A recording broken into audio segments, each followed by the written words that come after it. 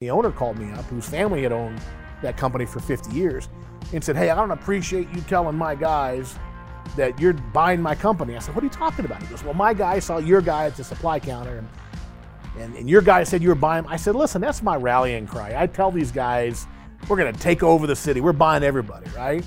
And it was nothing personal. He goes, "Oh, okay." He goes, "Well, I mean, are you interested?"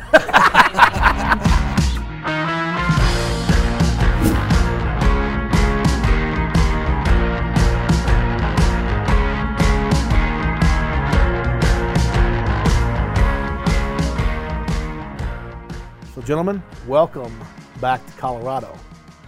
You're kind of wearing sweaters and coats there. It was 90 degrees yesterday. What are you guys doing? It's 40 degrees today, 90 degrees yesterday, 50 degrees overnight we dropped, and you can't see here behind the crew. We're all kind of nestled up in their caps and their gloves and their coats, but it's pretty cold out here. We have some heat, and just welcome back to Colorado. Good to see you guys. Good to see you. Good to be seen. Yeah, we do have some heat. We do have a little bit of heat. You got some heat. Why don't you talk about the heat, G-Man? We got a nice Japanese selection made by the Suntory Whiskey Group, the Yamazaki. Yamazaki. Different from the Kamiki a few Different than months Kamiki. ago. Drew was mentioning that Whiskey of the Year. Whiskey of the Year, about probably what? 6-8 years ago. Yeah. And I think I widely probably a pretty mellow version of the whiskey compared to like the Kamazaki. Kamiki. Yeah, the Kamiki was charcoal. This is very smooth. It's good stuff. Very, very easy. It's good stuff. Well, cheers to you guys. Yeah, cheers. Good to see you both again. Glad you can make it out. Here's to Drew just flew in from Philly this morning, and boy, are his arms tired. 80 degrees in Philly. It was 90 here yesterday. Yeah. Labor Day was beautiful here. This 91 cold snap came in, but before we go any further, two things I want to talk about. Number one, the special Macanudos. These are pretty special. Yeah. Maduro. Well. It's a Macanudo Maduro. Yeah. Well, and they came with this. You got this ring. They came with this big fancy ring. This thing is heavy. Yeah. It makes it really heavy. So, it makes me think of a nice Rolex. It's a $20 cigar and an $18 ring. Well, speaking of like a Rolex, I couldn't help but notice this thing on your wrist. Now, I've got mine, but I'm suffering from a little Rolex envy today. And normally we talk about the whiskey and the cigars, but why not talk about your watch and just comment on this beautiful masterpiece of a piece of jewelry and a beautiful timepiece? It's a reference piece, and it's a President's Day date. Can we see that? We got a close up there somewhere, guys? Sure. President's I don't know if Day you date. can see the diamonds around it. What do you call it? The bezel. The bezel. It's a bezel. Yeah. So this Rolex does not have the diamond bezel, and I'm just saying Still it's a good. beautiful reference piece. It's good to be the G-Man.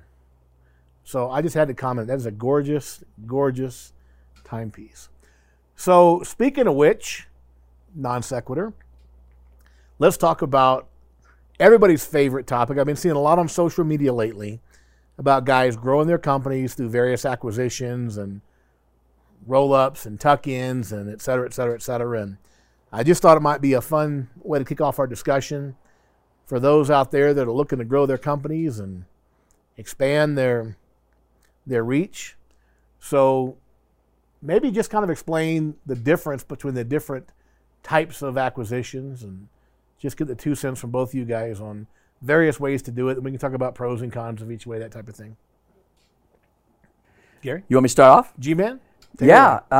So I think there's probably two different kinds of acquisitions. One acquisition is just a straight up, you're going to buy an operation and keep it, satellite type operation. You're going to be in a marketplace. You're going to want the trucks, and you're going to want the brand, and you're going to want, the customer base and the asset. So that to me is a standalone type acquisition. The second type of acquisition is what we call tuck-in.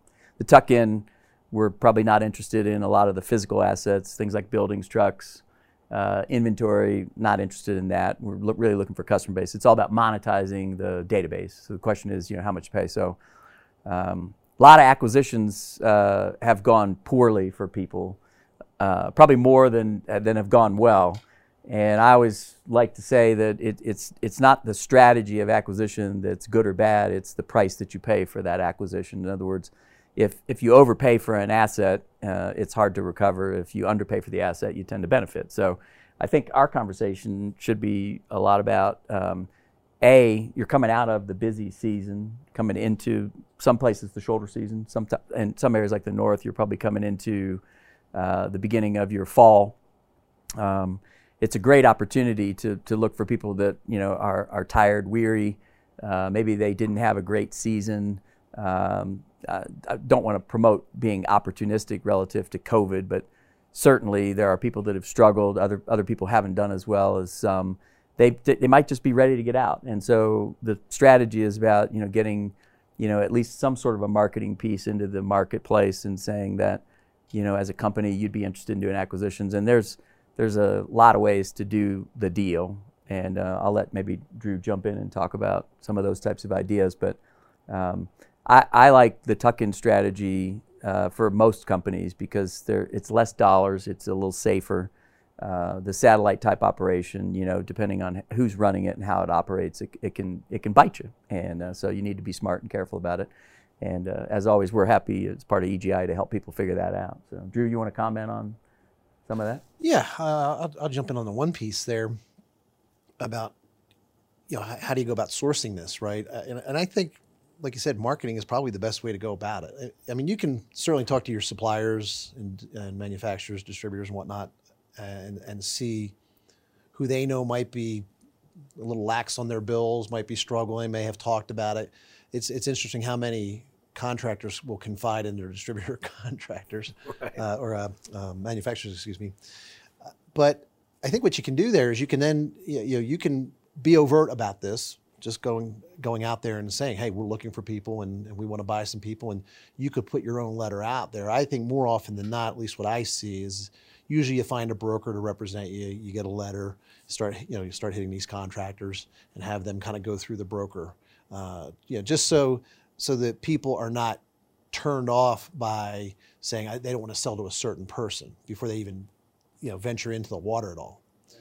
So at least get the ball rolling through a discreet process with some discreet marketing handled by a broker who kind of does some initial surface due diligence and says whether or not the people who show any kind of interest are even worthy of consideration.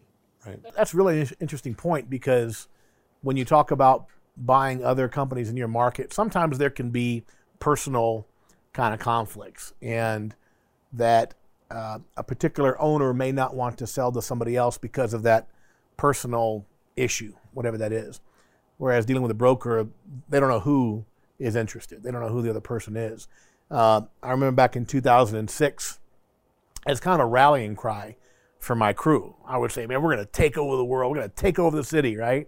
No one in particular, just we're going to take over. Well, our technicians and salespeople, installers are out at the supply houses saying, yeah, we're buying your company. We're buying your company, And I didn't say anyone in particular. So I get a call from the second oldest company in the county, which was started back in the 40s. And the owner called me up, whose family had owned that company for 50 years, and said, hey, I don't appreciate you telling my guys that you're buying my company. I said, what are you talking about? He goes, well, my guy saw your guy at the supply counter, and your guy said you were buying. I said, listen, that's my rallying cry. I tell these guys, we're going to take over the city. We're buying everybody, right? And it was nothing personal. He goes, oh, okay. He goes, well, I mean, are you interested?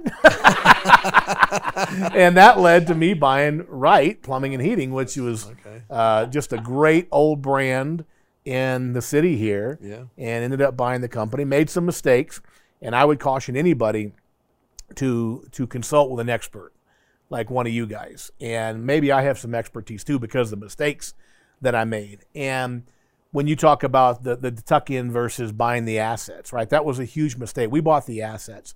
And here was one of the things I learned, that even when you're doing an asset purchase and we're assuming liabilities and all those different things, there were certain accounts payable that were not accurately reported, not through anything intentional, just bad accounting. And eventually had a lawsuit over the whole thing with the guy I bought the company from. But here's one of the things that I'll never forget. I got a call about a month or so after we purchased the company from a supply house that was not even reflected on the accounts payable report. And it was $125,000 that the company owed this particular supplier. And they called me up and they said, hey, we understand you bought the company and, you owe us $125,000. And I said, hey, that was not even on the pay. But when you're that close, it's hard to what you're responsible for, what you're not. If you're not so specific in the contracts and letting the suppliers know, like, here's what I'm responsible for, here's what I'm not. And because there was some ambiguity, I felt responsible. And I ended up paying that $125,000 off with a bunch of other stuff just because I just wasn't specific enough. I didn't clarify. I didn't contact the suppliers and say, hey, we are assuming this much, we're not assuming this. And just kind of left it vague. And that ambiguity really did not work out well for us. Yeah. Lesson learned. So if you were going to ask that question today, I think Drew would agree with this. I would have told you to make it an asset purchase only. So you exclude the liabilities. It's the person who's selling the business responsibility to I guess understand. a stock purchase is what I meant, because we kind of assumed Yeah, you everything. assumed the liabilities. Yeah. And when you do that, you are unfortunately responsible True. for whatever is out word. there. Probably disingenuous that they didn't tell you that it was out there. I mean, A lot of but it was bad accounting. asset purchase would be the way to go, even from a satellite point of view. So if I buy that company, I'm going to pay them, and they're responsible for paying off any of their creditors and suppliers. And But they also get the receivables. and they get the receivables. So Well, the receivables were massively overblown. but in they that didn't case, pan out if either. he's lying about both sides, he loses on both equations. We right? ended So- up settling very favorably towards us because it was, and again, it wasn't intentional. It was just bad accounting, Yeah, just bad record keeping. yeah. Well, either way, that ends up in a conflict. And that's a good point. It's probably one of the reasons why the company was ready for sale, right? Because when you have bad accounting, I was actually reading an article on the plane today from our colleague, James Leichter, talking about financial instruments and how you have to have all of these things set up. And it was a 2-page article with at least 12 different things, and all tied back to, of course, having good software to handle this. But that's the problem: is most contractors don't have good accounting principles on paper, let alone in a computer system. So just to kind of clarify that, maybe to kind of put the bow on it, you're going to buy a company, you want to buy their database, their phone numbers for X amount of dollars and X amount of future dollars, whatever, but that's it. That's a tuck-in. Yeah. That's tuck-in. And I'm not against straight-up asset purchases for growth for satellite. It would be hard to argue that isn't a good strategy. It comes down to what you're going to pay for it. You got a G-Wagon out back. If I was going to pay you for that asset $20,000, you would never sell it to me for that. But let's say You that could you have the did. tires. I could trade it in and sell it and be way ahead. So the value of that asset is substantially higher than So the $20,000. question is, So it's all about what you pay for it. Do you need the trucks? Do you need the sheet metal equipment? Well, Do you need that stuff? that's the argument. So you're in Colorado Springs here. If you were going to be in Denver, you probably wouldn't want to run your trucks from Colorado Springs to Denver. So the argument would be an asset in Denver might make sense. You might want the trucks. You might want that opportunity. So it depends. There's some pretty fine operators and consolidators that have been very successful at doing asset purchases. And they're growing, and so it's a good strategy, but it's all about what you pay for it. So my advice would be hire this guy right here and get him to help you value that acquisition so that you've got professional expertise that's not emotionally tied to it. Somebody that doesn't necessarily care if it's bought or not bought. Their job is to protect you from you. Right. So the flip side of that, as you kind of mentioned, the consolidation, there seems to be a kind of a wave of that going on these days, isn't there? Yes, there is. What's up with that? Is it now? I've heard that the one thing that COVID did is it kind of enhanced the value of services companies, because the people with the money looking to buy and invest are like, wait a second, these companies thrived through a period of time in the economy where many industries were destroyed, restaurants and entertainment and that type of thing, just devastated. And yet residential services company, for the most part, did pretty well. So there is a little bit of that going on. Would you agree with that? There's a lot of it going on. I would say in the 90s, we certainly, Drew and I were both in the same organization at that time, Service Experts. There was ARS, Blue Dot, Comfort Systems USA, probably missing a few. Group Mac. So, it took 20 years or so, but the second wave is back.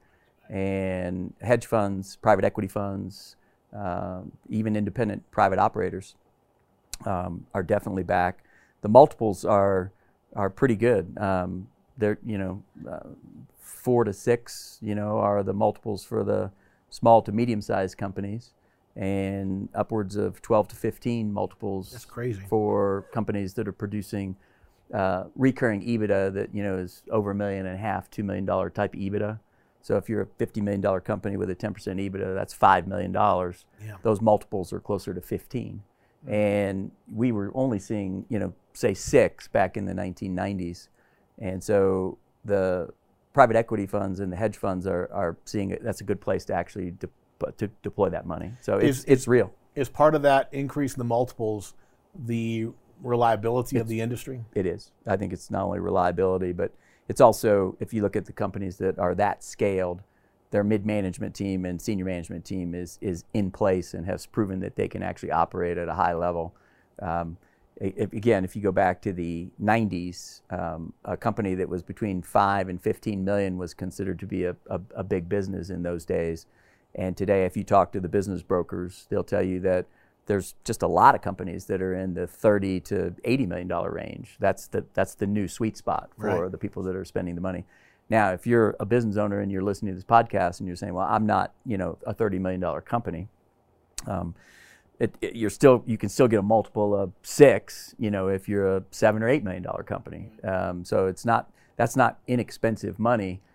So if you're a business owner and you're thinking about transacting, it's all about the continuity of what you give to the person that's buying it. Do they trust it? And the reliability of the businesses are there. So I know you've seen a bunch of this. You got quite a few clients probably that are in that space, right? Yeah. There's like you said. I mean, back in the day, 5 to 15 was a big company, and now today that's a smaller company. But that being said, I think for our viewers, I think smaller companies and I'll say less than 5 million. And especially even those under 2, I think they look at acquisitions and they say, "Oh, I'm not ready yet." Right? I think that's a misnomer. I think if you're running your business well and you've got good systems and you've got good people and you're profitable, you have good reviews, you've got all the things in place necessary, you can go out and buy these little tuck-ins. I mean, back in the 90s, like you said with Service Experts, their whole thing was to get these companies that were like 1 to 5 man, or 5 people, organizations. I would say probably up to 10 people now, maybe even 20 people now. And, back then they were talking about, just spending $20,000 to get these companies and just tuck them in. It was an acquisition growth strategy back in the day, because what Service Experts wanted at the time was same store growth. They couldn't get it organically. And so what they talked about doing it through acquisitions with these little tuck-ins. And so today you're talking about a 20 million, a 20 person company. That's a decent sized company. They're generating some revenue, and now there's an opportunity where I think the right owner who's looking to get out, maybe because of they've been put through the ringer or whatever, the economy, COVID, their age, whatever. They might be looking to take a step back. In fact, we have a client in Virginia, big client in Virginia, but they bought a company that was a decent size, and the owner's 60. I think he just turned 60, and he says, he goes, I got like 10, maybe 15 more years in me, and he goes, and I don't want any of the headache and heartache of employees or anything else. I just want to sell. And so we acquired the company, complete asset purchase. We brought over like 3 people total: the owner, one of his salespeople, and I think one other key person, and everything just kind of else tucked in. And it was I think it was about a $5 million piece of business. When people are either buying or selling, one of the terms that I hear often is the quality of the earnings. Is that, you kind of touched on that, is that the fact that those earnings have been going on for a long time, does that? Stability of the earnings mix. So residential change out, obviously you have a house. It's a diversified asset. There's thousands of customers, thousands of individual houses. So there's service calls, plumbing calls. You can sell them water softeners, water filtration, plumbing, sewer drain, obviously heating, air conditioning, accessories. So it's repetitive. You can count on it. Like commercial is a good business. Commercial maintenance agreements, service agreements. So it's about the stability of the mix. Where you're talking about new construction, you're talking about commercial spec, or you talk about business that is here today, gone tomorrow. People will still pay for that. They'll monetize that, but that's a very independent buyer. I have a client of mine that's in the Tampa Bay area. It's a $90 million company, but about $80 million of it is new construction, about $10 million is replacement. The owners are just some of the nicest people you'll ever meet. They want to sell. The family's done well. By the way, the company produced $22 million of EBIT on $90 million in sales. So I want you to think about that for a second. Mostly new construction, plumbing, HVAC, electrical. So they're in all three trades. But most of the buyers, the big private equity companies, don't really like that $80 million piece.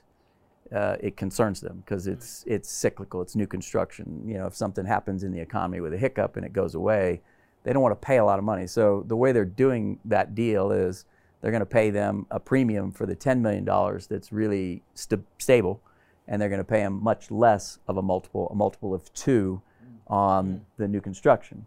So that, instead of a 6 on 20 million, you're getting, a 6 on, say, 2 million and a 2 on the other 20. So it's not quite as lucrative, but it's to your point. If you're 60 and you want out, that's the motivating factor. It may not necessarily be the value of that, but what you're saying is stability, and that's what they're paying for. All earnings are not created equally. All earnings are definitely not so created 50 equally. million from a new construction versus 50 million for residential replacement with 20,000 service agreements is a whole different valuation. Yeah, 100%. Yeah, because there's also the risk of, and that holds true with even some of the commercial business. If you had a contract, with a builder or a commercial contract where you tend to do a lot of work for, just a couple accounts, right? If you lost those accounts, would you basically lose like 70% of your business, right? And that becomes, part of the issue. So it's not just the economy, it's the relationship. Yeah, which is why we preach commercial maintenance. Yes. And the idea of commercial replacement and service coming with commercial maintenance creates a more stable set of earnings versus maybe one really large commercial account or one large builder. And the interesting thing about this $90 million company that he's talking about, I guarantee you, where they're probably weak at is getting the people onto a maintenance agreement at the end of their first year. Right. So after the year, the builder warranty is gone. Right. Yeah, most of those guys, they're not service companies; they're new construction, companies. Yeah. So what you're saying, if you're buying, it's a good time. If you're selling, it's a pretty good time. Yeah. And also, I would hire a professional to help you on either side of that to make sure that you understand how to value your own asset, or if you're buying somebody, how to make sure that you get a good price point for yourself. So I'll buy that G-Wagon from you right now for 20 grand. So I would say if you're buying or selling and you need an expert, you should call me, and I'll give them your numbers. 2.5 experts. One last thing I want to throw in there is, because you talked about it twice. He mentioned it a little bit earlier about emotion, and then he talked about getting someone to help you, right? Whether you're selling or buying. The key to this is to realize that, yes, this may have been your life. Right, blood, sweat, and tears, and missed family dinners, and maybe a divorce came through as a result of the business and all that, and a lot of headache and heartache and all that's going on there, right? But you have to realize at the time of sale, this is a transaction, okay? It's a transaction for the buyer, and you need to look at it as a transaction. And when it's done, if you continue on with the company as like a salesperson or as a manager or something like that, you have to realize it's theirs, right? It's like like Marcus Lemonis says on The Profit. When you take my check, I'm 100% in charge. Right. He or she who has the gold makes the rules. Yeah. That brings up an interesting topic we might want to talk about at some point, which is family. That's a part of that. Sons and daughters or relatives that are in that. I think it's a good topic. And so how do you deal with that And I think also just the succession planning and development of people might be something that we might want to chat about. Yeah. Because a lot of that discussion that you're describing, if I have a son or a daughter that's in that company and I'm going to sell it, the question of what happens to them is very emotional for Yes. the owner that's selling. And the person who's buying it may not be as interested in your family as you would be. So depends on the competency. Yes. So, Been there, done that. So, guys, great discussion. Like I said, just depending where you are, it's a great time to buy, a great time to sell. Divorce yourself emotionally. It's not emotional for the person that's coming in to buy or to sell. It's a business, and pretty important stuff. So, indeed. great insight, guys, as always. Appreciate it. Thank you. Thank you.